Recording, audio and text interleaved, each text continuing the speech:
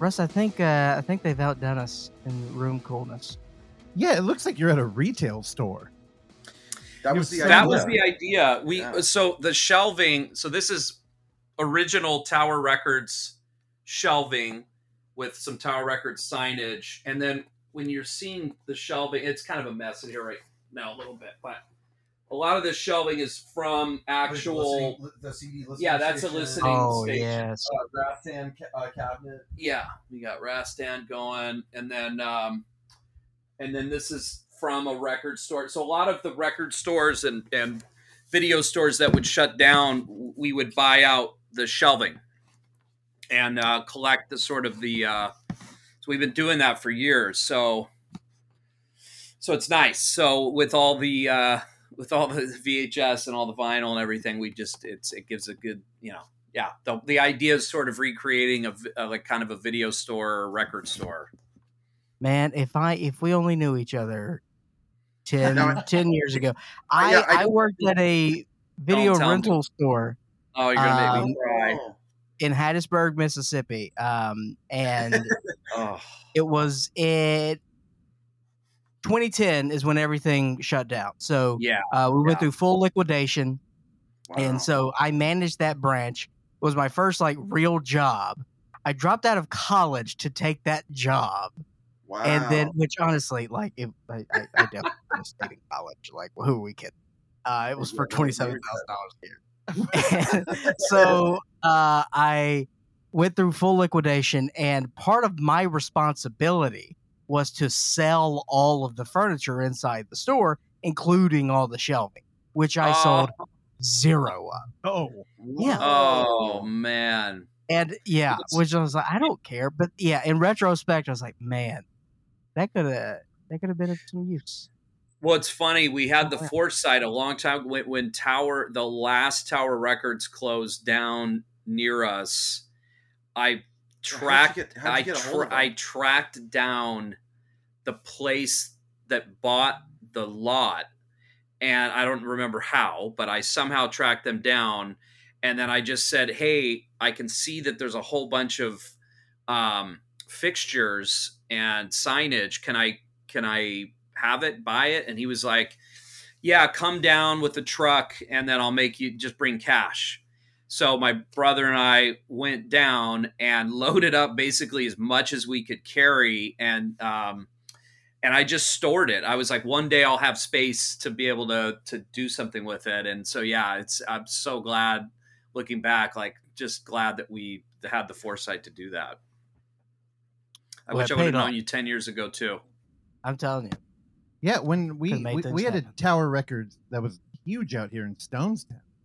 And when they shut down all the shelving, it was just, if you take it if you want it. Yeah. And I didn't have a fucking car. So I remember begging people to try and help. Oh man. Shit. Yeah. But also, in the Bay Area, it's you're hopping from rental to rental. So I have bookshelves that I've carried home blocks from somebody put out in front of their house. And it's only become a burden in the 5 different rental properties I've bounced around from. And right now I think we got over, I have over 2,000 Blu-rays right now. And that is it's just like moving lead when you have tubs and tubs of them. Oh, so, yeah. It gets heavy. Where are we talking to you guys from right now? We're in Orange County. We're actually, I was born in the Bay Area. So part of our, born in Santa Cruz. So we were raised half Santa Cruz, half in Southern California. So in and around Orange County, LA. But we're in Orange County right here. But we in the many times I've moved, this has all moved with me, and it's nice because this is a little back house, so I'm able to now have a spot where we can just write and we can just vibe out, watch movies. But we had to carry it, a lot of it in tubs, and it is moving lead. Well, especially because I have a decent amount of Blu-rays and DVDs, but I mostly collect original box VHS. So it really gets heavy. So this is the room where the Retaliators was conceived therein. It Yeah. literally in here. Yeah.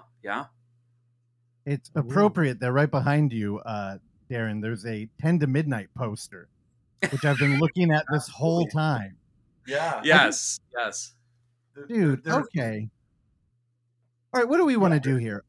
I'm super something curious that's about I'm curious about y'all because I get fan vibes from you. Not like, oh, I went to film school and I've been kind of like going to parties in LA hoping for my break, and I've made 100 million shorts and we were here. I get vibes of like you two are enthusiasts and somebody gave you an opportunity and you just crushed. Yeah. Am I? Yeah. How close Yeah. am I? No, we very, did actually limited pretty ones. dead on. Pretty 100%. Neither of us went to film school. Yeah, and we're not film school. It's a very Hey, life is a film school. You know what I mean? Like film school's there for the connections, really, honestly. Right. Yeah. You know, right, the disciplines and things like you guys go out there and you do it. I mean, that's what film school is. Well, I didn't yeah. mean to cut you. they look like No, they're no, in no. a film school right now with all the That's memorabilia. exactly. Life is your film school. Certainly. True. No, we were able to cobble together sort of film school. In hindsight, now it's kind of easier to see. Oh, okay, this was sort of it led us into screenwriting. Yeah, we're definitely outside of the sort of those sort of typical kind of routes in. But when I was younger, I was an actor. I was very passionate about acting at a young age, studied it for a long time, worked here and there, but it was all very, very little things but little bit parts and commercials and bad movies and then that sort of morphed into doing music, and Jeff and I were in a band and we did that for a long time. Through all of that, the first part of my education was the years and years and years of reading scripts, because I've read probably hundreds, and I did a lot of work on stage 2 and things like that. So I That's just read an incredible perspective to have all of that. It is, because most of the scripts I read, 90+% were mediocre to terrible. Sure. Very rarely did you read a script and go, oh wow, this is amazing. And there were a few, but most of the time, you're was it mostly just like incoherence? It was just like incoherent, or just like structurally just terrible. Just, you know what it was? They were all professionally written, because these were professional auditions, and I had decent to good agents, all good agents, but decent to good agencies, basically. I was going out for sometimes big things and many times big things, always professional. It was never about their incoherent sort of things. It was just sort of, this is boring. This is like, okay, I've seen this show 1,000 times. Okay, I've seen this movie 1 billion times. I've sort of, so over the years, I got the absolute, if I was to give any advice to any screenwriter, it would be read hundreds of scripts, as hard as that would be, as boring as it would be, and read bad scripts, because it's one thing to read the classics, and later we dug into the classics and was like, okay, let's see let's do William Goldman, and let's do all the, Shane Black, and let's dig into all the really, the phenomenal screenwriters. But I had 10 years of basically boring in my brain. So when we're writing, everything is merciless hatchet. It's get the boring out, get the same out, and so it really was extremely helpful and educational. And so all through the years, we just kept, we made short films and we're obsessed with films, and we just watched endless amounts of movies, and we always shared a real passion for B cinema and exploitation, and we're obsessed with the entire Canon film catalog, and we've just always been that way as much as we love sort of the higher quality things, because we do, it's like, as we're obsessed with William Friedkin films and things like that. But then at the same time, we just have an absolute true affection for just all things, exploitation and B. We're gonna go see. We're gonna go see Sorcerer tomorrow. At one of the theaters here in San Francisco. They have never seen Sorcerer. Very excited to take. Who hasn't seen it? Russell and Oksana has not seen Sorcerer. Are you seeing it on 35 millimeter or is it like a digital? I think it's a digital. It didn't say. All I can tell you. 4K restoration. I can't even imagine. To say jealous of you for getting to experience it that way for your first time. I mean, not to overhype, but be prepared. We've talked about it many times. Sorcerer may be the best film of all time. Like I just am like, we're crazy obsessed with that movie. Yeah. It's up on the wall up there, up in the corner. I don't know if you can see that, but yeah, we're huge Sorcerer fans. I mean, it's just what a fucking movie that is. Darren, you did something I think that is very important right now, and first a little context on why I haven't seen the film before. Oh no! I collect, right? I have over 2,000. Me and Oksana have so many DVDs and Blu-rays. I normally buy things based on if they look like their genre and if they're cheap, or if it's like some highbrow recommendation from Randy or something, but I don't watch them. And I hold on to them. And, we have a projector downstairs, and I like to have people come over and, they pull it off the shelf and they're like, dude, this movie's great, huh? And I'm like, I don't know. I never watched it. And then, the thing is, I like that first experience to be shared. Like, film is such a communicative thing. Yeah. That, so the reason Clark's seen it is because he took the movie off my shelf and watched it alone one day when we were out playing D&D. So I am glad I'm going to get to see it at the Alamo, but I'm happy, Darren. It's something that jaded elitist horror fans like us can tend to do. When someone's like, "Oh, I haven't seen that before," you're like, "What the fuck have you been doing, dude? I thought you were a horror fan. Like, why haven't you seen this fucking movie?" Hey, I just watched Reanimator last week for the first time. Okay, yeah, so. But I think the correct way to be is, "Oh, dude, you're in for a treat. Like, make it special. Sure. Get ready." Clear your mind. Because everyone's journey is everyone's journey. Yes. Absolutely. There's essentials I haven't seen. We go deep on a lot of we were riffing fucking Dean Cameron catalog a minute ago. But the reality is, there's essentials that you miss, and so and thank goodness, because it gives you stuff to watch for your to get to sure. your entire life.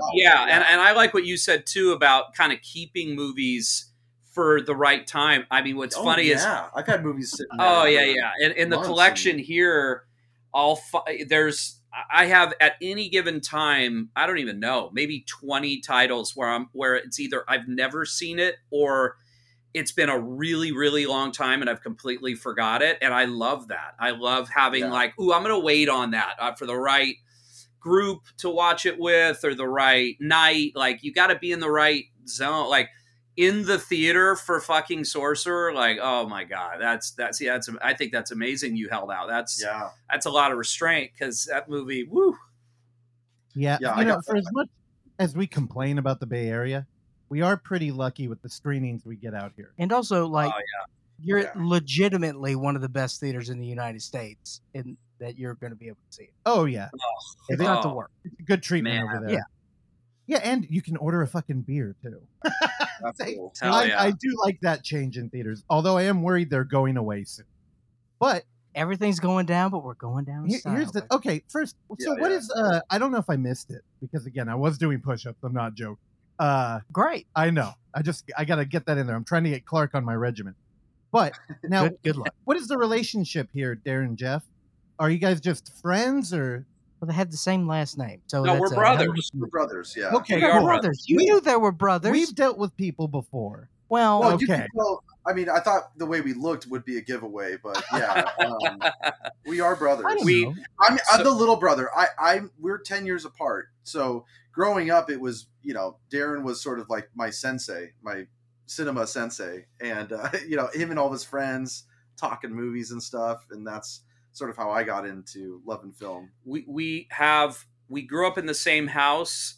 We have the same mom. We have different dads. So that's why we don't look like twins. But I mean, you're around us long enough. You get that we're brothers pretty quickly. We actually ended up looking like our dads. So I look exactly like my dad, and he looks just like his dad. So we don't look anything like the mom that we share. But yeah, we grew up in a big family. There's Huge lots. family. It's 7 brothers and sisters total.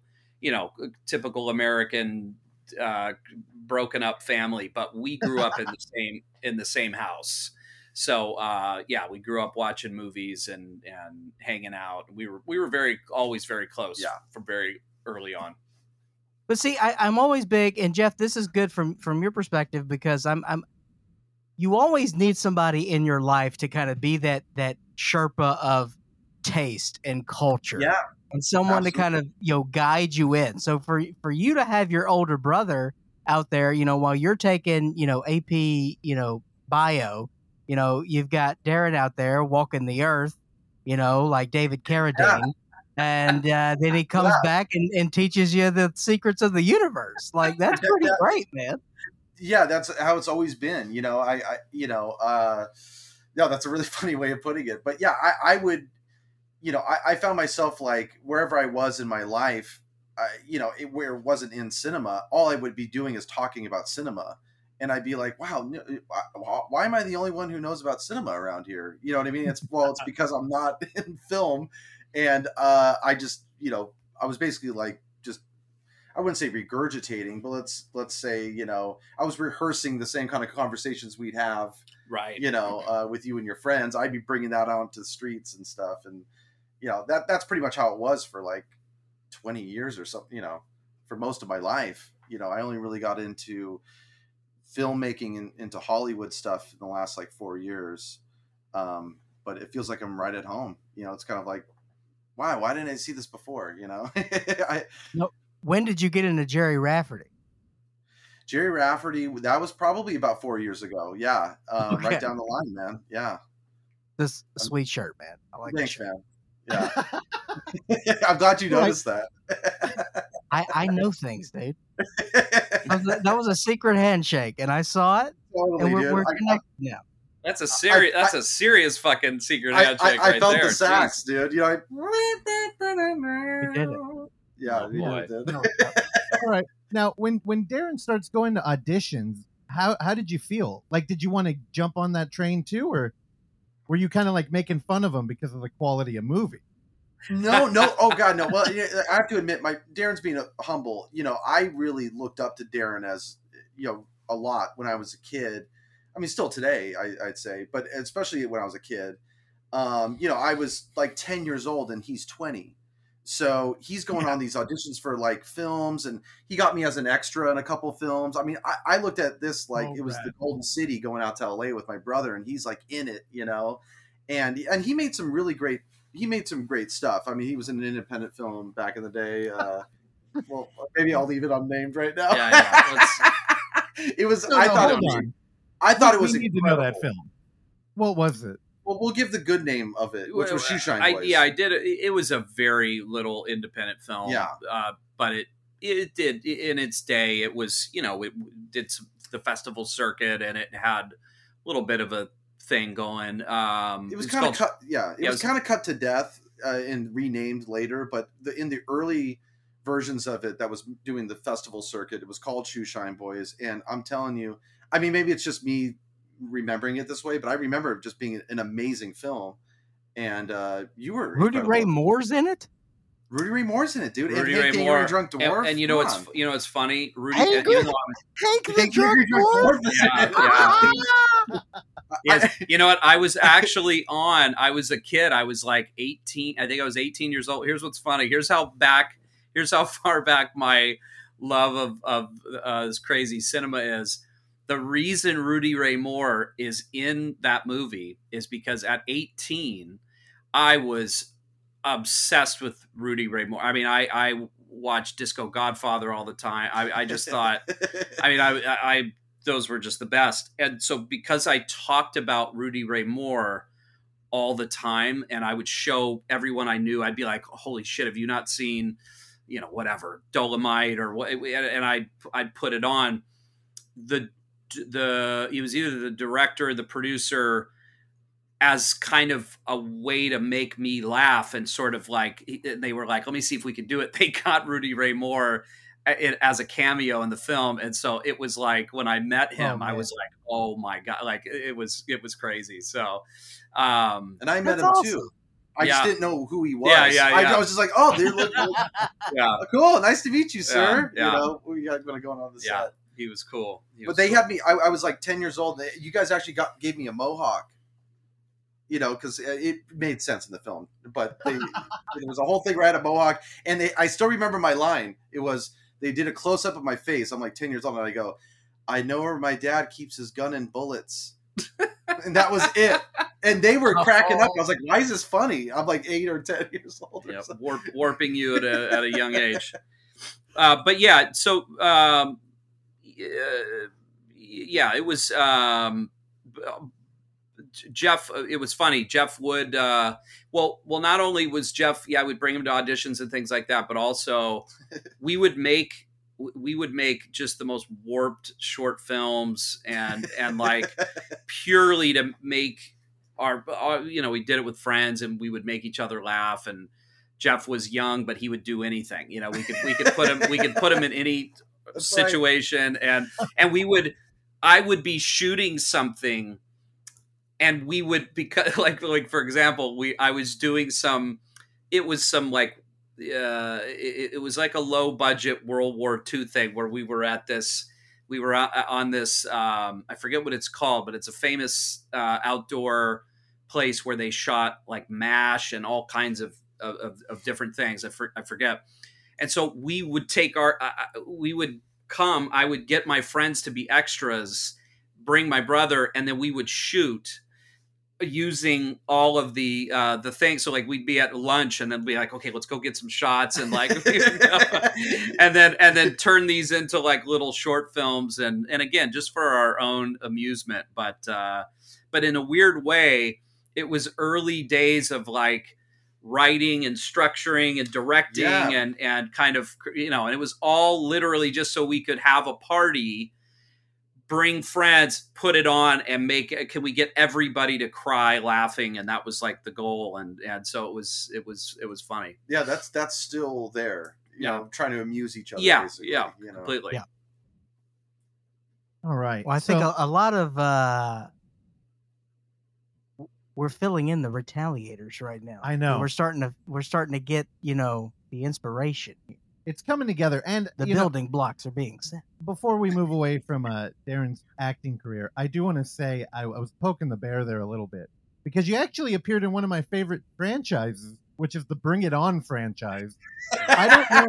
It's really He's weird. not lying. I'm not lying. There's a weird, like the Venn diagram of franchise horror and like franchise non-horror. It meets at Bring It On. I don't know why, but there's a lot of horror fans who like that. Well, because Well, I think, you guys expressed how you were reading a lot of scripts, and people become victims of like just creating boring run-of-the-mill stories. And it's just like the same shit over and over. And Bring It On has one of the tightest parameters you could have for like a weird kind of like high school teen sports drama. And it's like cheerleading, but like, I don't know. And they stretched it out, and you can just see writers trying to figure out something new here. And there's not a lot of avenues. It's fun to explore. And they, just like with Friday the 13th, it's like you don't want to change the product, but you can't make it exactly the same. So it's like, okay, let's throw in Carrie. You know what I mean? Like you start mixing it up. And they totally do that on Bring It On. So again, when because as fans, you always pull up the IMDb page. That's the one that I went to. I'm just like, oh shit, I'm Bring It On again. Dude, no, so for real, I enjoy that franchise. Oh, that's fun. Well, you can watch Bring It On Again. It's funny. I did the first sequel, which is Bring It On Again. Yeah, I it's Bring think It On was Again. that the one? Yep. Yeah. And it was so funny because at that time there was only Bring It On at that time, obviously. And I remember thinking, because it's funny, the role I had originally was actually a bigger role, and at the last second it changed. And what's funny is as I was going through it, I was so embarrassed, just being like, oh my gosh, I can't believe I'm doing the sequel to Bring It On. And then I was like, well, I remember thinking, like, this is going to be such an obscure sequel. It'll come out. No one will ever even remember that they made a sequel to this movie. And so it'll just be kind of like forgotten. And what's so funny is, little did I know that it was going to be like number 2 of God knows how many. And I swear it's like every time for years you go to Target or you go to wherever, and it's like, the box set, Bring It On. And it's like, oh my gosh. But I mean, what's funny is it really has residuals wise. I still get residuals from it. I mean, it is funny how that franchise just really blew up around the world. It's crazy. Yeah. Oh yeah. Well, I mean, I think the next one had Hayden Panettiere in it, so like it did. Yeah, it felt like it was building momentum, and then like the fourth one is like, when you get deep into a franchise and they start getting really weird. I believe Bring It On, In It to Win It is probably my favorite. When did they go to space? Oh, they haven't gone to space yet. I think they ran out of money then. All right. Would you be interested in a Bring It On smasher? Oh, that's good. That is good. And I feel like you could pull that. You know what's weird? We're sitting here making a joke about going to space. But there is a fine line, and I'm going to segue this back into the Retaliators. Oh God, I was listening. We got buddies on another podcast, Scary Thought, and they were talking about Prey, the new Predator movie. Mm-hmm. And they were talking about one of the hosts was saying that the bridge too far for him was the mushroom. This hadn't even occurred to me watching the movie, but he was saying, out of given everything, aliens, technology, we have a trophy hunter who's dumbing down his stuff to fight Comanches, right? Whatever. There's spaceships in this movie. The thing that bothered him was that there's a mushroom you can eat that would drop your body temperature rapidly and so quickly that you wouldn't pick up on heat vision. And he was like, that was the thing that ruined my immersion, which is so nitpicky. Yeah. But a lot of the times, people aren't very cognitive of when they're like spending brain power on justifying something. Sure. And I think with your film, you guys have taken so many elements in the Retaliators, which is how would you sum this up? It's almost like a Lifetime drama. In the second act, it turns into a procedural. Then it pivots into a Sam Raimi movie.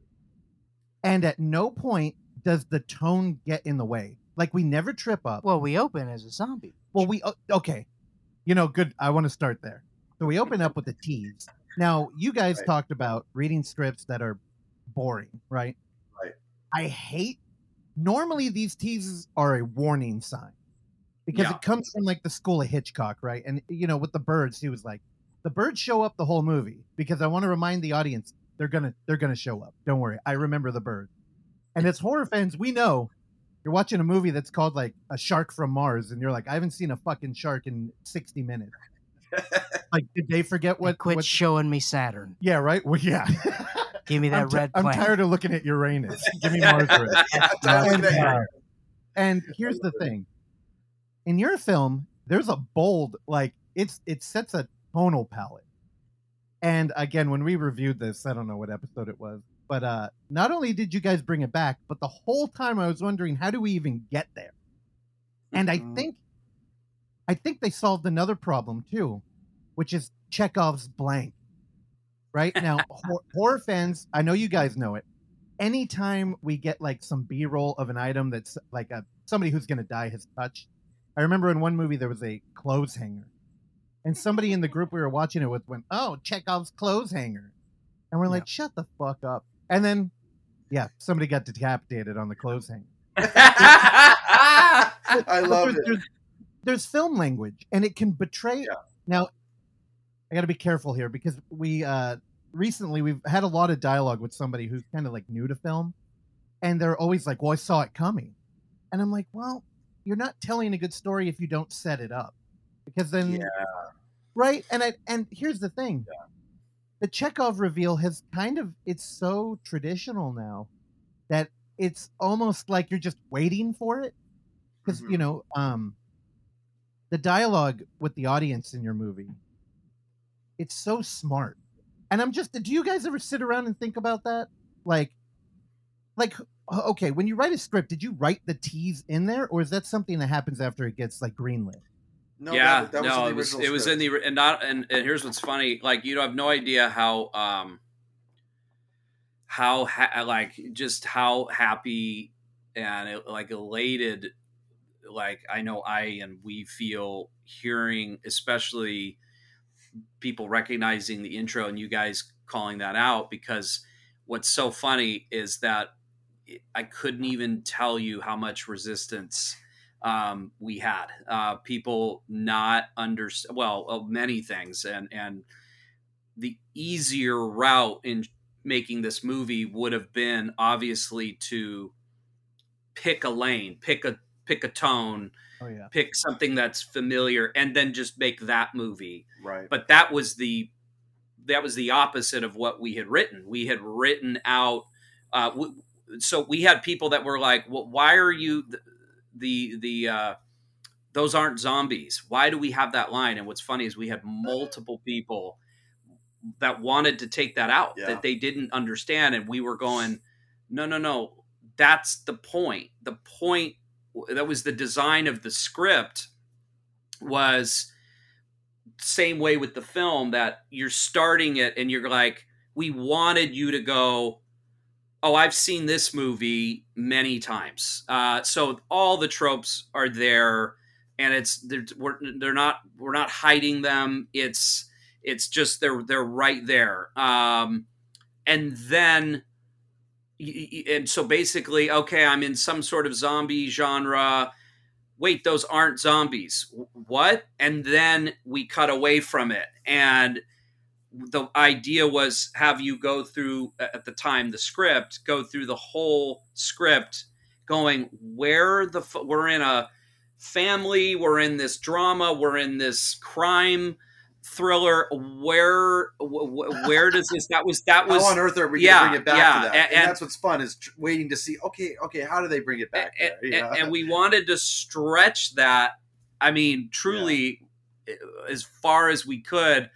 It scared a lot of people because they were just like, what the fuck are people? And we were scared. I mean, we always, our reviews were embargoed for 30 days, and we had only gotten into one film. We had no idea. I mean, we ended up getting into 30 plus film festivals. We had no idea. And we won awards and got nominated for a ton, and we had no idea of any of that. So the very first film festival, which was Fright Fest in London, I mean, I couldn't sleep the night before, and we went out to lunch, and I was like, okay, let's remember, we're in horror. We're going to wake up tomorrow and be eviscerated because, no joke. We literally went to lunch, and it was like, okay, bro, we know what we went for. Yeah. And what we had said, and we still, it's like, look, if 5 people get it, 5 people who are into genre, who understand what we tried to do, then awesome, and if we're so used to being that underdog, when you grow up loving horror and genre and exploitation, it's par for the course. There are films that we love that we've heard enough people say it sucks. Oh yeah, I mean, it's like, okay, well, we just have different tastes. I mean, when the Hitcher is in my top 10 of all time, right, and it was in Siskel and Ebert's top 10 worst films of the year list in 1986, and it's in my top 10 of so I'm just used to that. So when we woke up and we got the response, they said, this is the crowd pleaser of the festival. We were just like, holy shit, really? Because we just didn't know if it would land, because certainly if there is a subversiveness going on the whole time that you either get or you don't get. You know what I mean? Well, are you guys like in a garage? No, we're in here. Hold on 1 second. We're in a podcast. No, you're good. Hey. I wanted to tell you that I'm leaving. Okay. Love you, buddy. See you, Hey, bud. hi for us. This is Thanks, my buddy. son. Here. Rip Hi, man. big- hi. Is Rip the Ripper, dude. He rips on axe. Really Oh, good. hell yeah. Yeah. Just in case you go He's a Megadeth head. Oh, dang. All right. Peace out, bro. Did he enjoy Dave Mustaine on Rogan recently? Yeah, he loved it. No, I'm just kidding. Oh, man, what an interview. Anyway, okay. Man, there's a lot here. So, Yeah. First, you're not going to get, pardon my choice of words here, but you're not going to get the retaliation from the horror crowd until that first wave comes out and everybody's like, holy shit, this movie that had Papa Roach and Motley Crue attached is actually really good.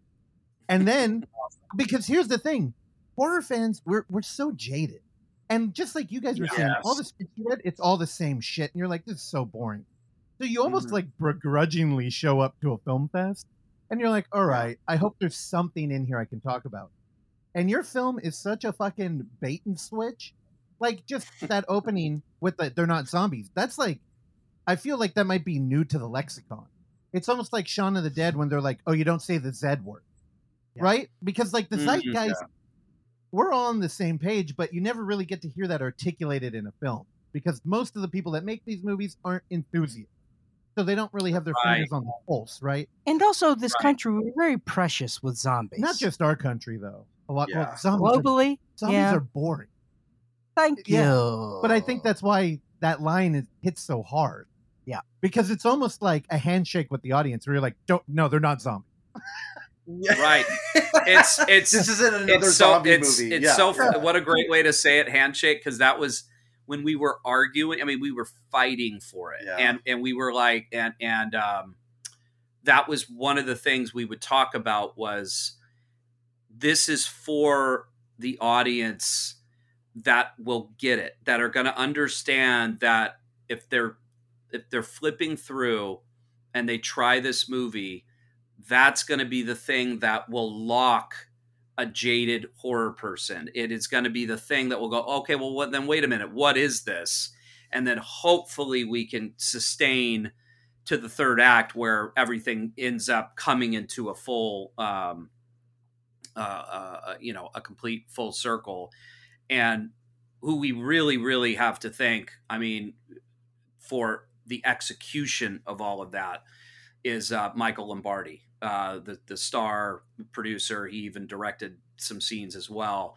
He got it from minute one, day one, reading the script. He understood, and he really was the guy that just fought all the way to sort of keep that integrity. And it was the whole time we would look at each other and go, boy, are we just crazy? Because we would just have people just not that didn't have a pulse in the way we have, right. Just going, why don't we just make this a thriller, or let's just make this, or just horror, right? Or let's just lose that, like don't go full action in the and then we had people go, well, why can't we just make them zombies? Like, is there a way we can actually make that happen? And we're like, no, that's the joke of it. It's like, how could you create, Evil Dead or zombies without it being supernatural? While stretching reality to its obviously to its limit, to its beyond its limits, of course. But that was the fun of it. That was sort of the what made it interesting. Yeah, your movie's self-aware in the right way. Like, it's aware that you're doing a mix-up of genres, and it's really nice because it feels like there's a guiding light in kind of the tone here. And you really do end up avoiding the mushrooms from Prey. At no point in this movie do I feel like, oh, that was too much. And we're doing a lot here. We do a lot. we're doing a lot. And Wow, what man, they that's so great to hear. That's great to hear. You know, Yeah. because for us, we didn't think it was in there, but I Yeah. kept worrying, like, if people don't get it, they're gonna pick on that, or they're gonna pick on, you know what I mean? And it's just great to hear that.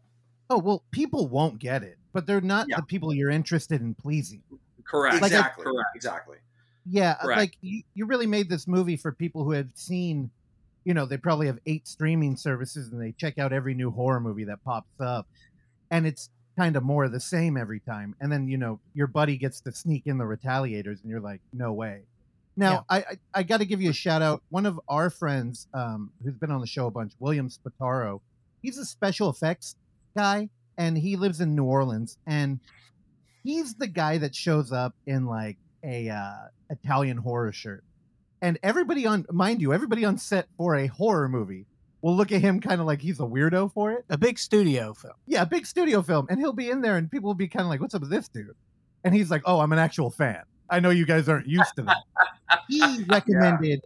Now, I believe you guys got into a film fest out in New Orleans, and he watched it, and he called me that night and was like, dude, there's this movie. He's like, there's a movie, and it shouldn't be good, but it's great. And I'm like, what do you mean? He's got like a guy on the cover with like a bat or something. He's like, dude, you would totally overlook it, but you got to watch it. And again, thankfully, this came across us through a PR thing, and we made a dumb segment about it, and it got voted in. But man, you guys are horror fans. But it was billed to us. So let's go the whole thing. Yeah. So so that's the thing. In this show, you know, we talk to independent filmmakers, right? And you know, we've done the show 6 years. We've done over 360 episodes. We've talked to over 100 filmmakers. And it's you know, truly the highlight of our life. It's great. Sad. Well, I know. you guys got more going on. It's the highlight of my life. It's great. It's fun.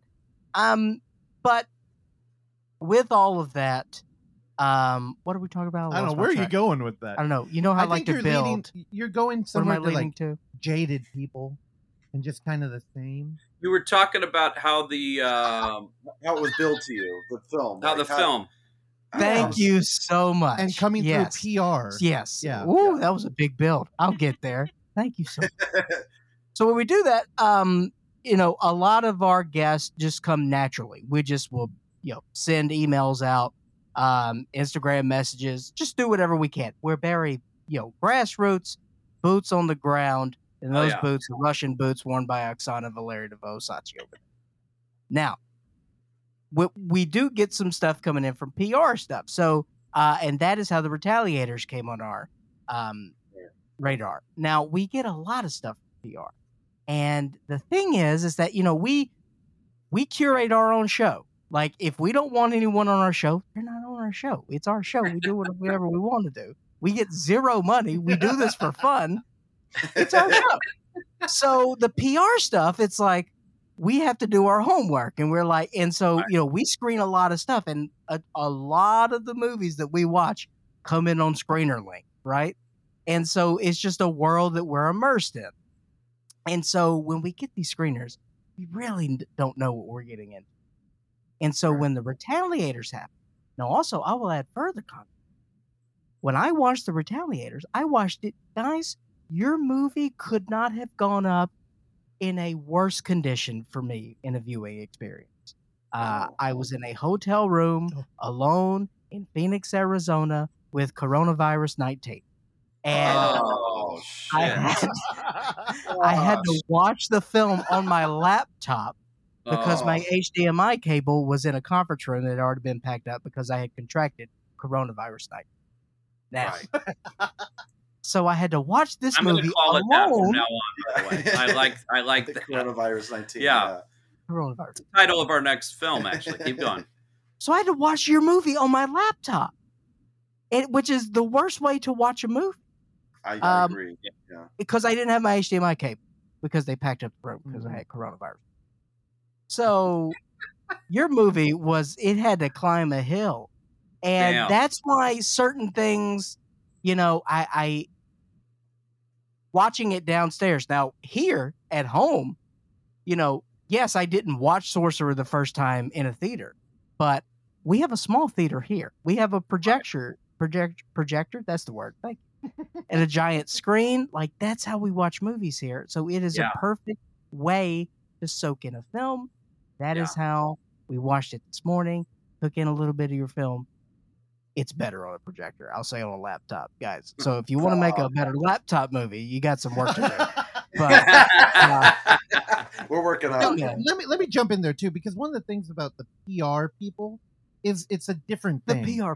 When we get PR people like guests on the Could show, you sound more derogatory right now? well, no. Here's the know. thing. But like when we reach out through Instagram, it's kind of like, hey, please spend some time with us. We're excited about your movie.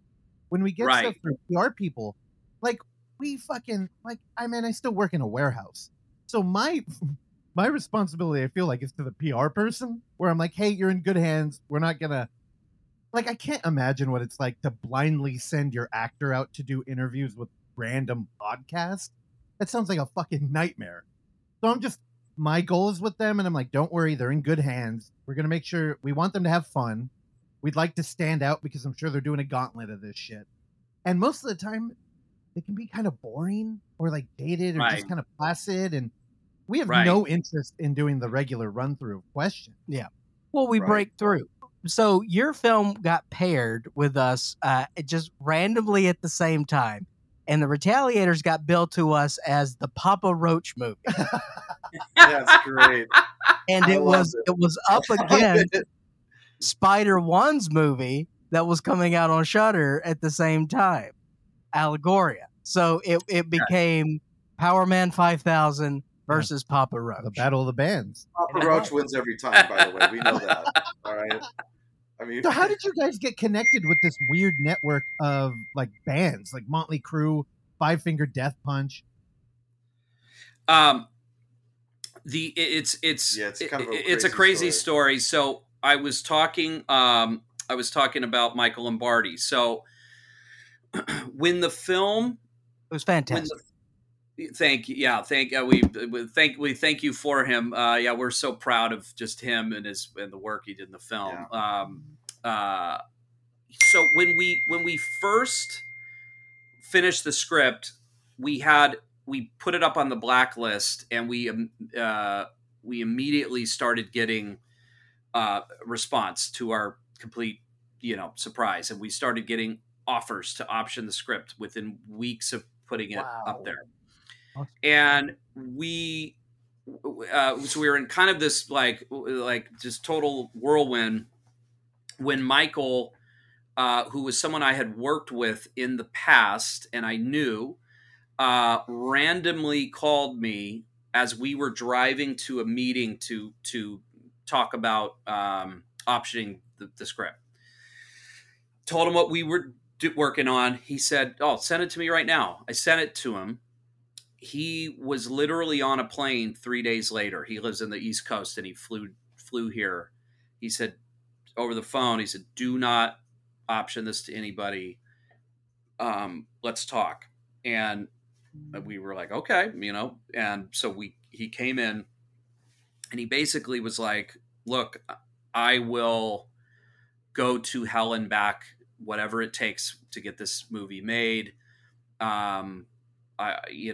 The second we saw him in person after writing the script, we were like, "Oh my gosh!" Jeff's first words were, "I'm looking at John Bishop right now," and he was just like, I was born to play this role," and yeah, to me. Sorry, I need to get a cord here, otherwise this is going to die.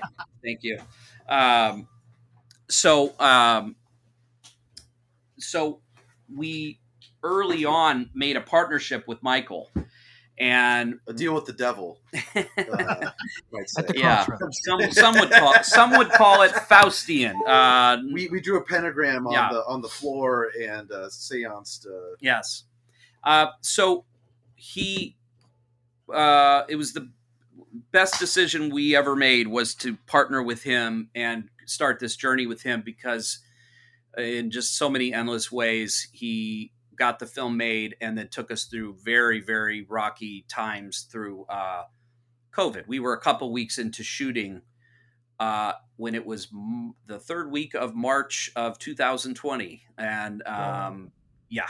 So we shot the majority of the film, by far the majority of the film, all through the early treacherous days of early pandemic. So it was as Herculean of a accomplishment as you could ever imagine. That's why there were multiple directors. We shot on multiple coasts. We lost cast. We then got cast back. We were shut down multiple times. COVID tests were tens of thousands of dollars. It was just pure insanity. But how the bans happened, that is thanks to a man named Alan Kovac. So Michael, the first place he took the script to was Alan Kovac, and Alan is a CEO and founder of Better Noise Music. Yeah, world renowned music manager, and owns a label, manages bands, but he goes back to the class. I mean, 70s, back to the, you're talking Bee Gees and Blondie and up to Duran Duran, Jared Rafferty, John Denver. No, but but so anyway, so what the weird sort of timing of it was, he had produced the movie The Dirt, which was a big hit on Netflix. And what he wanted to do, he was looking for a script where he could do a huge rock soundtrack, and ideally place some of his artists as cameos in different parts.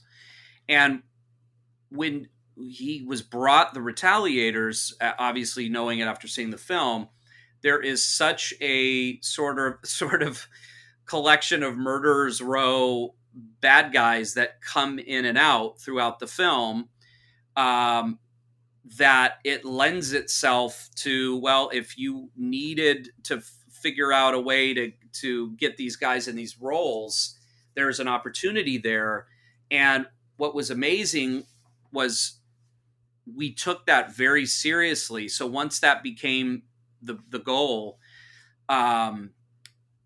Michael, us, we talked to the artists. We made sure the artists had the right roles for them.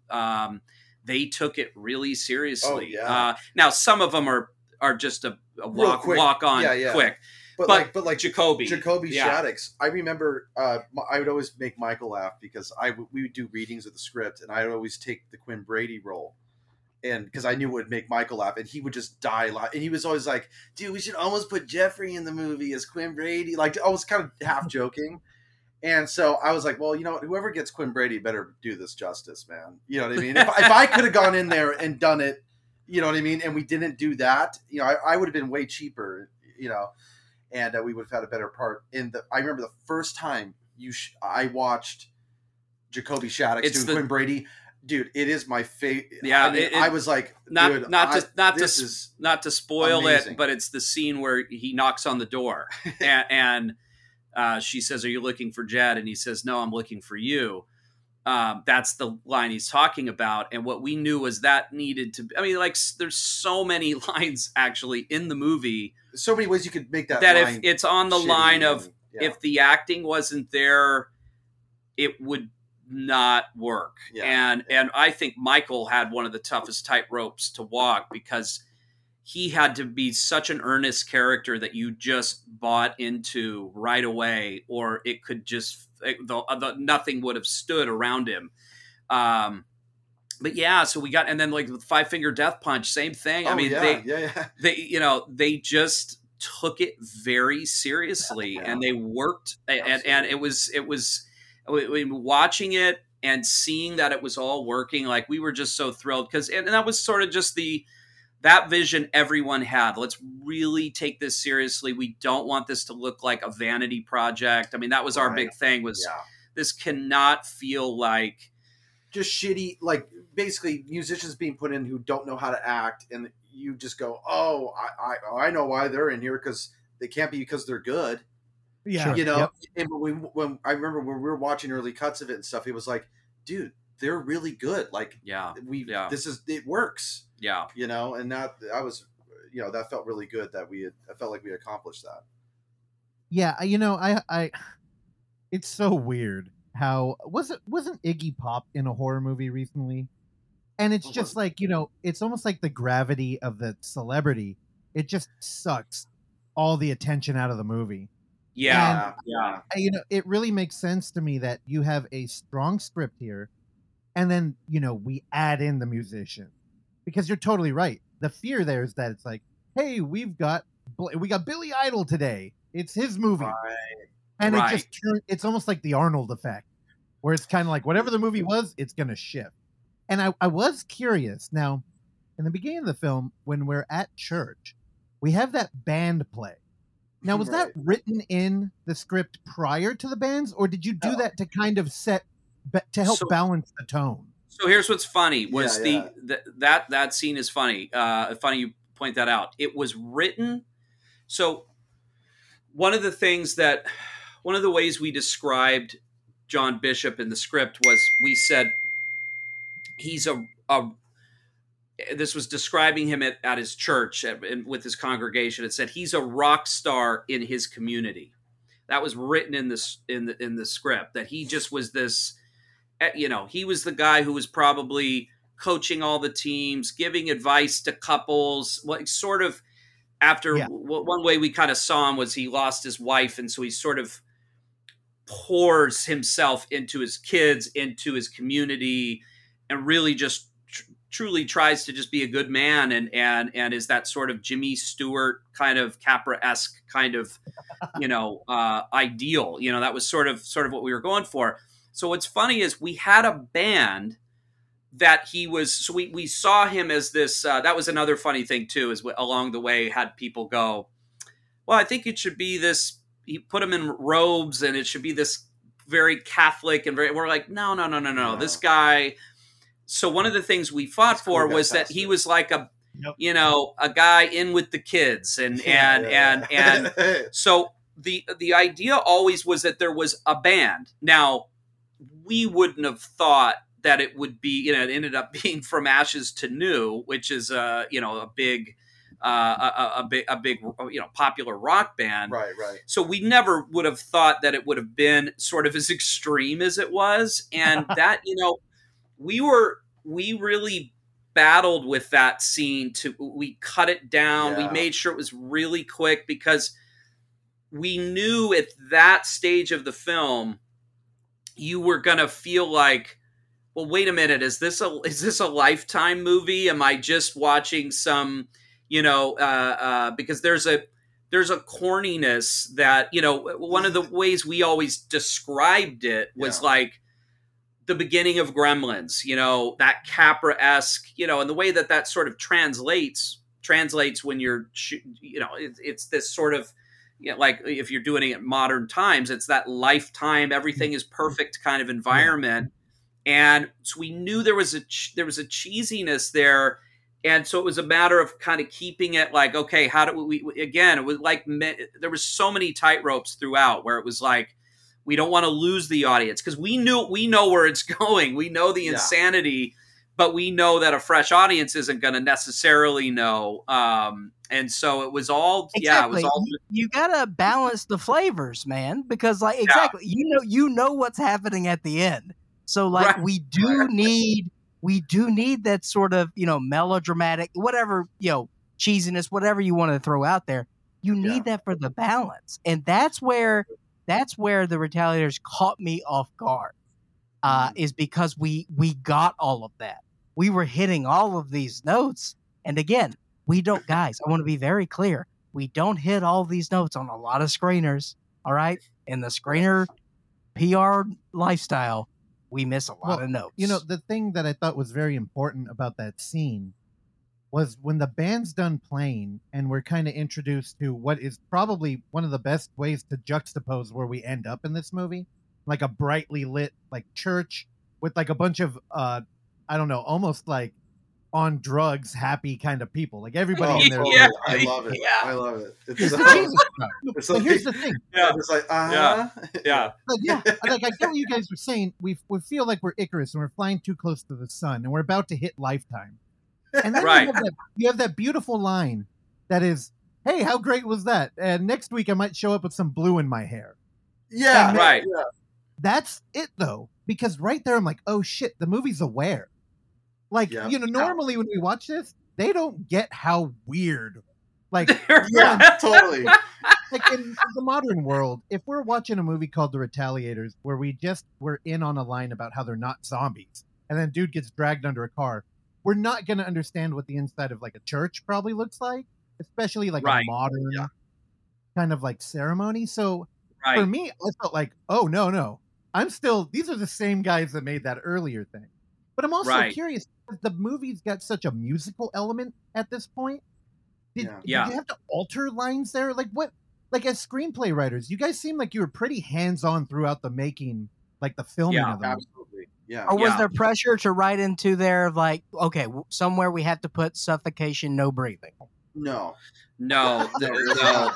They really let us. I mean, I would have written that actually in retrospect.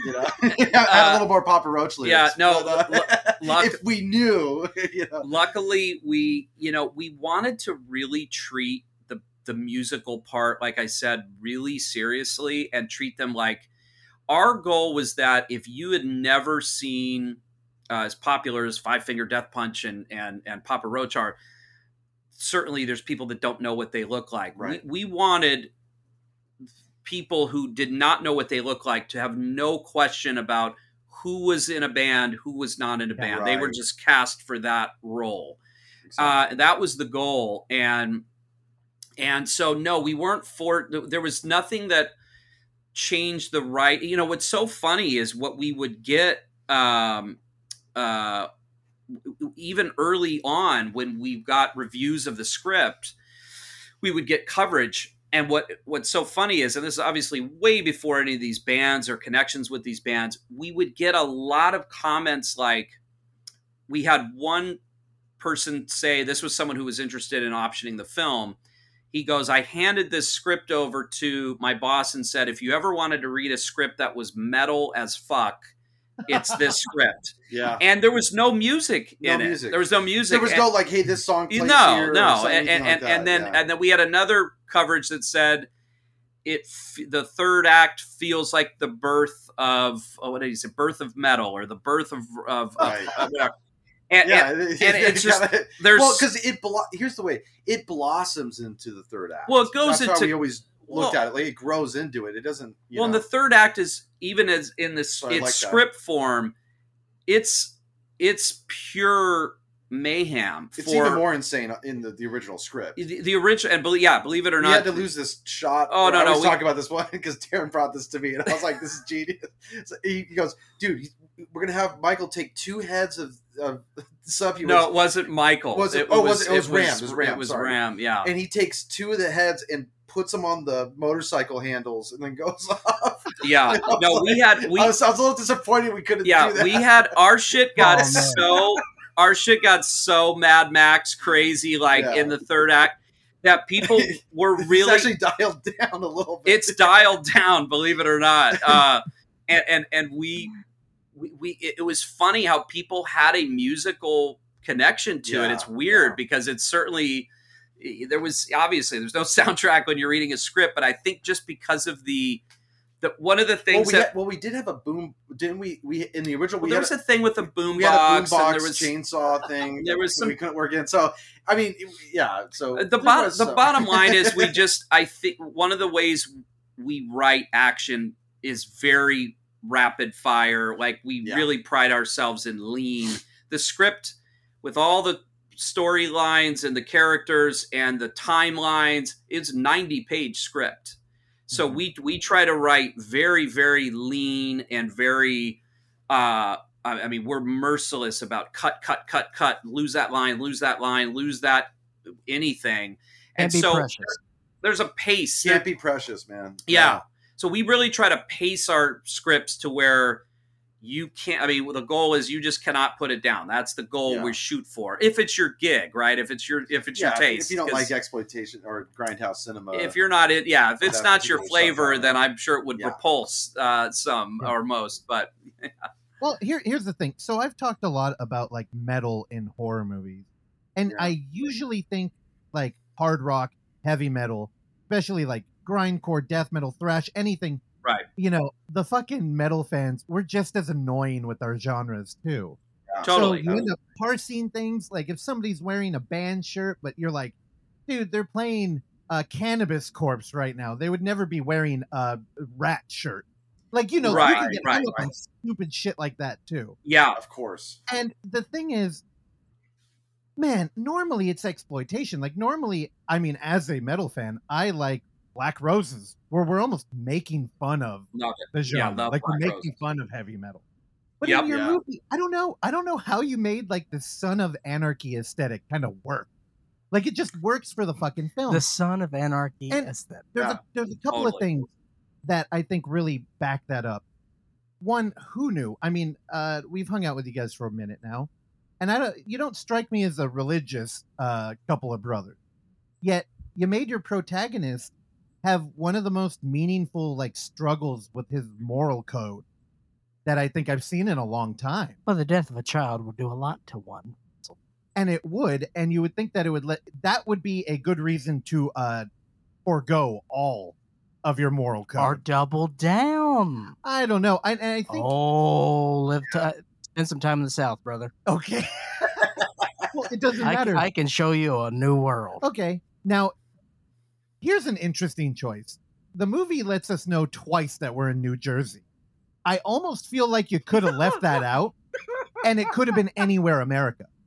Or Yeah, like New Jersey is anywhere America, dude.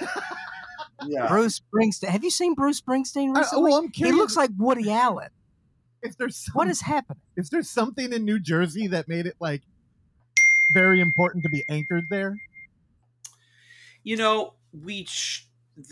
It's funny, the New Jersey, the film was shot in New Jersey, a lot of it. We ended up, again, because of COVID, we shot some in Jersey, some in Connecticut, and then we shot in Vegas, we shot in LA.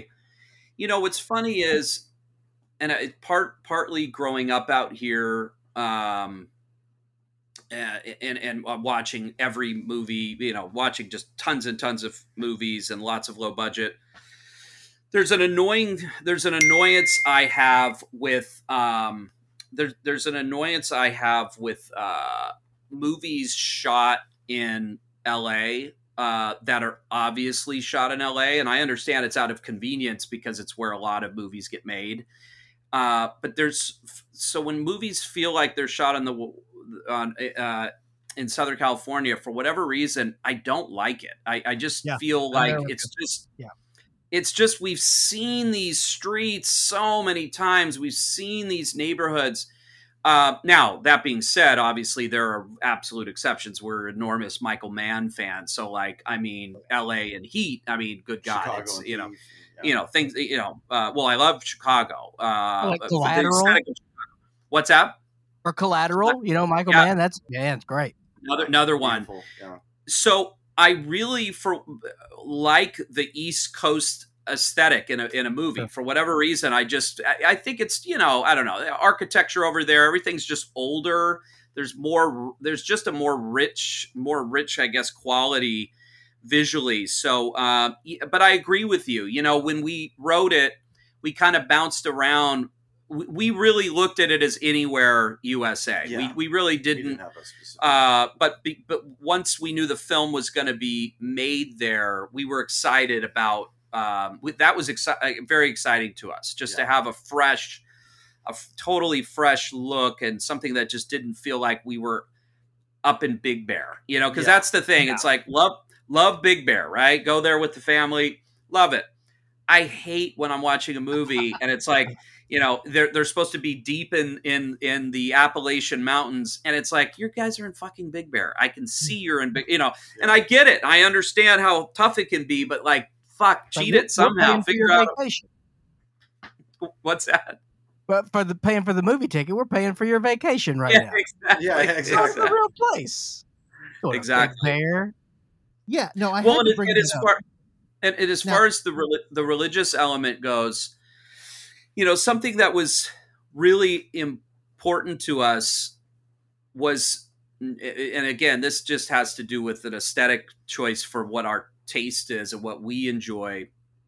But, we really did not want to, on any level, telegraph any kind of message to the audience. Right. We really wanted to, we really wanted to construct, do our very best to construct a ride and try to create surprises and try to get you emotionally invested even. And that being said, the moral dilemma part of it, we wanted to just really show the different choices and the different extremes of choices.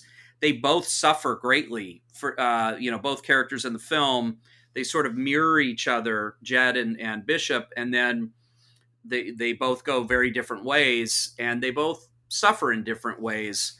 But yeah, we didn't want to, we didn't want to telegraph personal, religious beliefs or personal moral code ethics at the crowd. We just were like, let's make it agonizing. Who's the most agonizing figure we could put into that situation? It would be a truly peaceful, turn the other cheek pastor. What's more Right. of a stretch? And that just felt dramatically like, wow, that's who would be. That would be as a character the most agonizing to have to kind of go through that. We just thought that would be interesting. Okay, now you guys have such a thoughtful script, and we're talking about religion, but he's also a dad.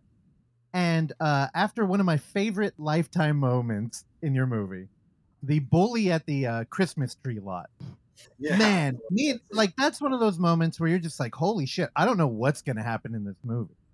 Who played the bully? Yeah, I know there's got to be something there. It's Brian O'Halloran from Clerks. Okay. That felt like a real situation. Like that guy was completely unjustified, but just his look and everything. Yeah. You gave your audience some PTSD there, I'm sure. We could all call back to a moment like that. Now, the way that No, go ahead. Okay. Now, it's interesting because you're like, where are we building here? And we get this, we get the moral code, and, he brings it to church, and you're like, okay, well, he's using these real life situations, and his daughters are kind of like in a back seat. Mm-hmm. So when there's a dilemma about his daughter going to a party, this is one of those moments where every horror fan knows, okay, he's going to let his guard down for a moment. Mm-hmm. She's going to go out there. It's going to be a bad experience, and he's going to regret it. And this is going to kick off the movie. Except something interesting happened here. And you had her encounter the villain, steroid Michael Berryman, who is played by fantastic. Is his name Ram? Or is that Ram Katie? Katie, yeah. Dude, Ram Katie. This character. Now, you know what? Let me stop there. Now, the treatment of the villain is a hard thing to do. And on this show, I often cry about villains who the writers want to make them sadistic. So we get these the visual image I like to paint is you have a couple of guys on a beach. It's very sunny. And there are two people talking about the evil plot. But there's a third guy who's holding an umbrella. Right? Now, he's keeping the sun out of the other two. He trips. The sun hits him briefly. Well, the sadistic villain shoots him now. And it's like, this is the kind of guy we're dealing with. This is the lamest, worst way to tell a story ever. I didn't know you were a fan of James Bond films. Dude, right? But that's what I'm saying. It's like, whoa, he's so evil. He shot the umbrella guy. Yeah. Where in your movie, you have a drug deal go down. But the guy, the shady, drug-addled dude who you shouldn't touch, or you shouldn't trust this guy. You shouldn't be meeting with him. He's in a wheelchair. And he is one of the most foul people ever, but he's in a wheelchair. Yeah. So he shows up. Now, this changes everything. And also, this is Chekhov's compound fracture. Yeah, it's Chekhov's wheelchair. Yeah. Yes. No, but here's the thing. Like, he's a dick. He's clearly a bad guy. If he Yeah, were, yeah. he would be the guy that caught a stray bullet that, Rambo tripped and like his gun went wild. He's just, he's dead. You Yeah. know it already. Yet when Yeah, he runs into fucking Ram out here, you're like, well, what's the play? Like, what's the angle here? And he just brutally murders him. And because he's in a wheelchair and because of the level of violence, it really does what they try to do with the umbrella. And you're like, oh, this guy's fucked up. But I felt like the icing on the cake was him at the gas station checking out the 17-year-old girl. Because normally there's such a distance between Bond's villain and like just being a scumbag. Like, right. And then that switch clicks very quickly. Yeah, well, there's something that is articulated with him just looking up and down at his 17-year-old girl that you already knew he was a piece of shit. I mean, he killed a dude in a wheelchair and knocked his To be teeth clear, out. the guy did not die. Okay, fair. Thank But you so much. He should have. It would have been better for Well, him. he did get his teeth knocked out on a muffler. And here's the thing. Which like, was great job, by the way, guys. That was very good ride. I enjoyed that. Thank you. just, Thank you. again, like we're only in the second act And here. I also want to say, the effects in this were fantastic, and you can write some creative death scenes, right? But then you get there, and the budget is just not there to execute these things, or you get there and the talent that you hired, maybe you couldn't complete the vision you wanted. I feel like that you guys got everything out of you wanted in your script from the special effects side of things. Because there was, and I said this in the original review, there was no corner cutting in this. And that goes a long way. And I just want to kind of like hear from you guys of like, just kind of your appreciation from that side of things that like, hey, this kind of worked out. That was again, not to, to do it. I mean, fuck it. I mean, Michael Lombardi was really the one who led the charge so that no corners were getting cut. You know what I mean? Because I think the temptation is for a lot of people making these kinds of movies is to cut some corners, is to kind of be like, well, no, that's good enough. And we were just like, no, this has to be as good as we possibly can do with the resources we have. Because it'll never be perfect. You know what I mean? You can't expect that. But if you can just put your best foot forward on everything and not half-ass it and not settle for that, that's what this was. And that's what Michael really helped us sustain through the production. It pays off in dividend. And Al and big credit to Alan too, because having someone the one who's backing you financially understand, that the quality of that kind of thing is so important and it's worth the investment. I mean, same thing with the fight scenes. They were very, we spent a lot of time choreographing. We spent a lot of time on all of the gags, and we, it wasn't a quick buck film. It was all very, I mean, it was all just very, very methodically talked out, and we would take what we did in the script. There's always a reality of what you write versus what you can shoot, and then we would take that and go, okay, how do we need to adjust? But we worked through all of it. And we were so proud of just all of the, and all of those. I love. It's so interesting that you jumped from the moment of the Christmas tree lot to him eyeing up the girl, the 17-year-old. What both of those moments were, from the writing standpoint, were moments of. And this is sort of where I think, from, again, reading many, many, many scripts, where I feel like a lot of scripts would always kind of fail, is like, take you to that uncomfortable place. What would be uncomfortable? You have a tendency when you write for your protagonist to write for your thinking of yourself on a subconscious level, and you don't want to embarrass yourself. Right. And you don't want to take these characters into places that feel kind of just uncomfortable. And that moment in the Christmas tree lot was like, what would be at its most uncomfortable, getting knocked literally to the ground, but you still stay as this affable person and walk through it.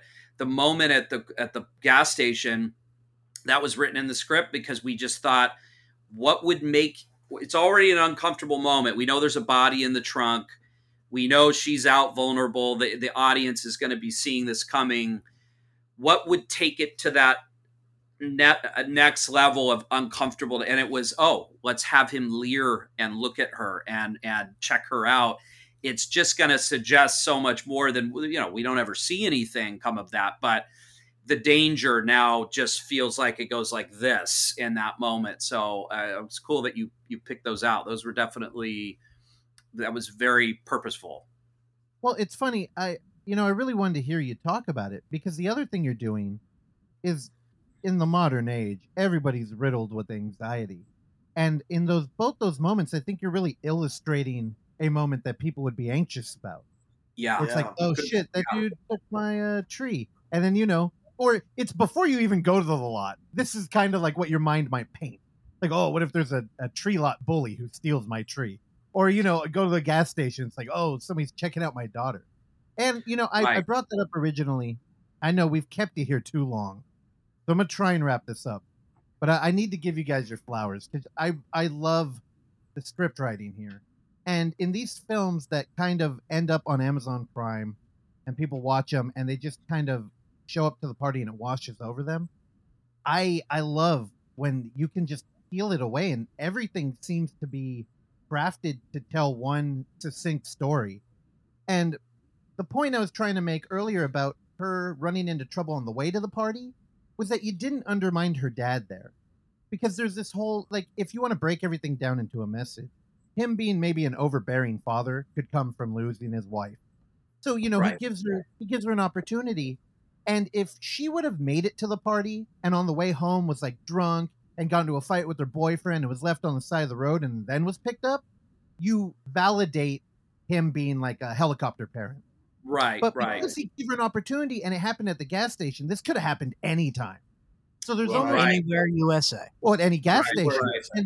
But then, it turns into a sense of like, oh man, maybe I shouldn't have been so protective of her. And I could have let her go because, I don't know. It's important, especially when you got like a religious guy, because instantly I'm sure most of the modern film goers are going to want to turn on him. Russell, I think your biggest flaw here, if I may. Yeah.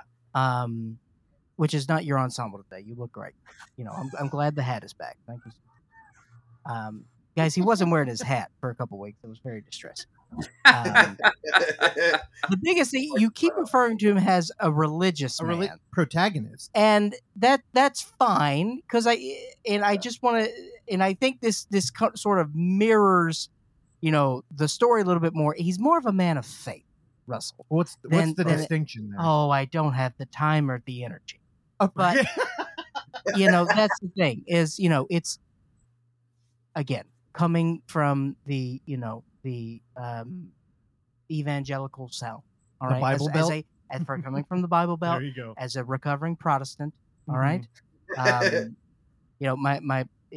My Christianity is in remission. It may flare back up again. I don't know, guys.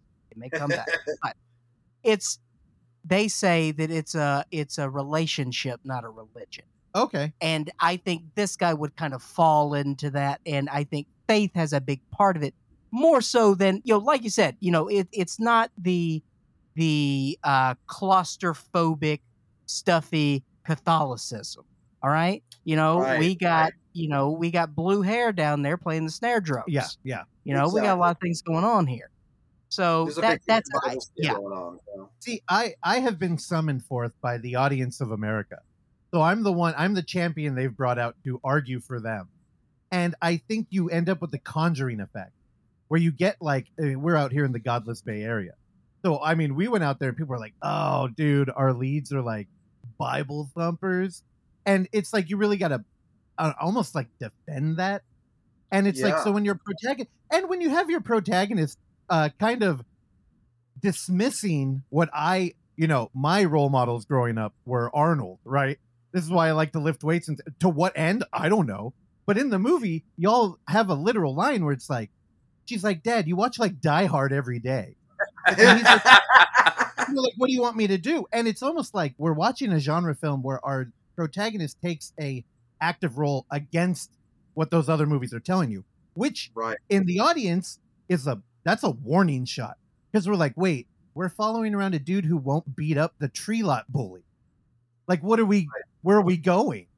Like, yeah. So it's like, I don't know. You guys play with this nuance, and thankfully we, transition to the muffler dude who's getting beat up. But The muffler. I don't know, man. Just so you guys know, I have a extensive amount of notes that are all on brief moments in your movie, lines of dialogue, choices you made, because we got to let you guys go. And for people listening, I just want to say there's a lot of thought put into everything here, and the shifts and the labyrinth we're running through. It's just it's so masterfully crafted, and I love that you with guys plenty of corners. I love plenty of corners. How you guys are enthusiasts too, because it makes it feel like, oh shit, there is some validation to being a fan here, and you guys might even be better at writing these scripts than whatever colleges are churning out, trying to rewrite the new Citizen Kane. Well, when I got into just a quick little thing. I think what the thing I was most struck by getting into film in like the last four years, at least professionally, was that it's not composed entirely of enthusiasts. You know what I mean? I would meet a director or something and be like, hey, this movie or that, and they're like, I have no idea what you're talking about. Who? Like J. Lee Thompson? Yeah. It's like, oh, okay. Yeah, it's true. But it feels, you have no idea how much validation it brings just hearing that, because it's so funny. That's really all we had in mind was, again, taking it back to that lunch where we went, look, if there's anybody into genre cinema that could give the movie a shot and we could connect with, like, that's all that matters. And so just having, landing that and having people actually get it, and enjoy it. It means the world, I'd love to hear those notes. Yeah, me too. I was really tempted. I was like, we could probably just hold you guys here for another half hour and I could ask you about everything. How about you just email them the notes? Email us the notes. We're happy to look at them. And hey, well, next time y'all hey, anytime you guys want to come back, I would love to sit here and talk to you about it. Yeah. But before you leave, I have to ask, which one of you was responsible for the did I write it down verbatim? White as Snow White's ass? That was Darren's line. That was me. What the hell, man? The funny part is, and it's funny you brought up the tailpipe too, when we were writing that scene. So that scene, we had a different version of that scene.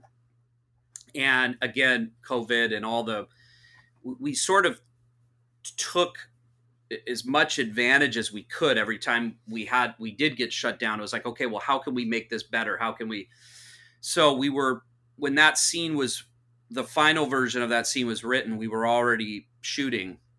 And so literally, as we would turn pages in, our meter was, we try to make each other laugh and then make Michael laugh. And at that time we were working with our editor, Randy, phenomenal. And this guy, worked on a Texas Chainsaw, 2 Chuckies, a Halloween, I'm forgetting one, a Hellraiser. This guy's got lineage and horror that goes. So we would literally just try to make them laugh. And if we couldn't get so the teeth came out of, we were like, oh, how can we just absolutely get them to squirm? We want the audience to squirm. So then we came up with the teeth and all piling out and all of that. And so it was just, and so as soon as they read those pages and we read it over the phone, we were doing everything over Zoom. They would laugh. Yeah, I think we actually cut it. I think there were more jokes in that. Yeah, and so the white as Snow White's ass cheeks that was literally that stuck. It was like, there was more. around. Yeah, and it was just, can I get them to laugh? Can I get a reaction? And as soon as they read it, they were like, "Oh my god, white is Snow White's ass cheeks. What the fuck?" And I was like, "Okay, good. We landed. We got a good one there." Yeah, the trick there though is who's saying that line. And again, if we didn't have a drug-addled, but the way the bag was, I mean, it was a good visual bit payoff as well. Yeah, Dude, exactly. Congratulations, guys. I mean, you really killed it. And as far as jaded horror fans, I think the highest praise you can get is when people are like, "There's no reason this movie should be this good." Which is, again, shout out to Bill Spataro, one of the most weathered, bitter horror fans I've ever met. And that's a high compliment, man. Seriously, that's pretty much the best compliment we can get. Yeah. I mean, it's noteworthy when that motherfucker reaches out and is like, "Hey, check this one out." And it's like, okay. I love it. I love it. Like, fuck, man, you guys got to come back. Seriously, I love talking to screenwriters. Because I really think you two are the glue that made this thing work. I mean, obviously, it wouldn't have happened if you didn't write it. But the tight, on point, there's a clear line. And again, for people who haven't watched it yet, go watch it. Because we didn't even talk about the third act. Which is... So go see the movie. Which, honestly, I was kind of shocked to see it's playing in the theaters today. Is that right? Do you guys know about that? Yeah, no. I didn't fact check him. I didn't fact check him before he said that. That's on me. It comes out 14. It comes out 9/14, and we're right now. It comes out worldwide, which is really exciting. We're in 41 countries, all starting on 9/14. And we purposely made sure it was 666 theaters. I think we want some of the religious folk, but we also want the devil worshippers. We want both. Sure. Their money counts just the same. Yeah. There's something in there for everybody. We're on about, I think it's close to 1,500 screens on 9/14, and it's a limited run, but we keep getting extended. So there's some territories I saw yesterday, we're up to 10 days now. Some places are 3 or 4 days. So tickets have been on pre-sale for the last couple weeks, and we've been selling a good amount of tickets, and some theaters are sold out. And so the better we do in pre-sale, the more shots we're going to get in the theater. So it's just, it's really, really exciting. So retaliatorsmovie.com.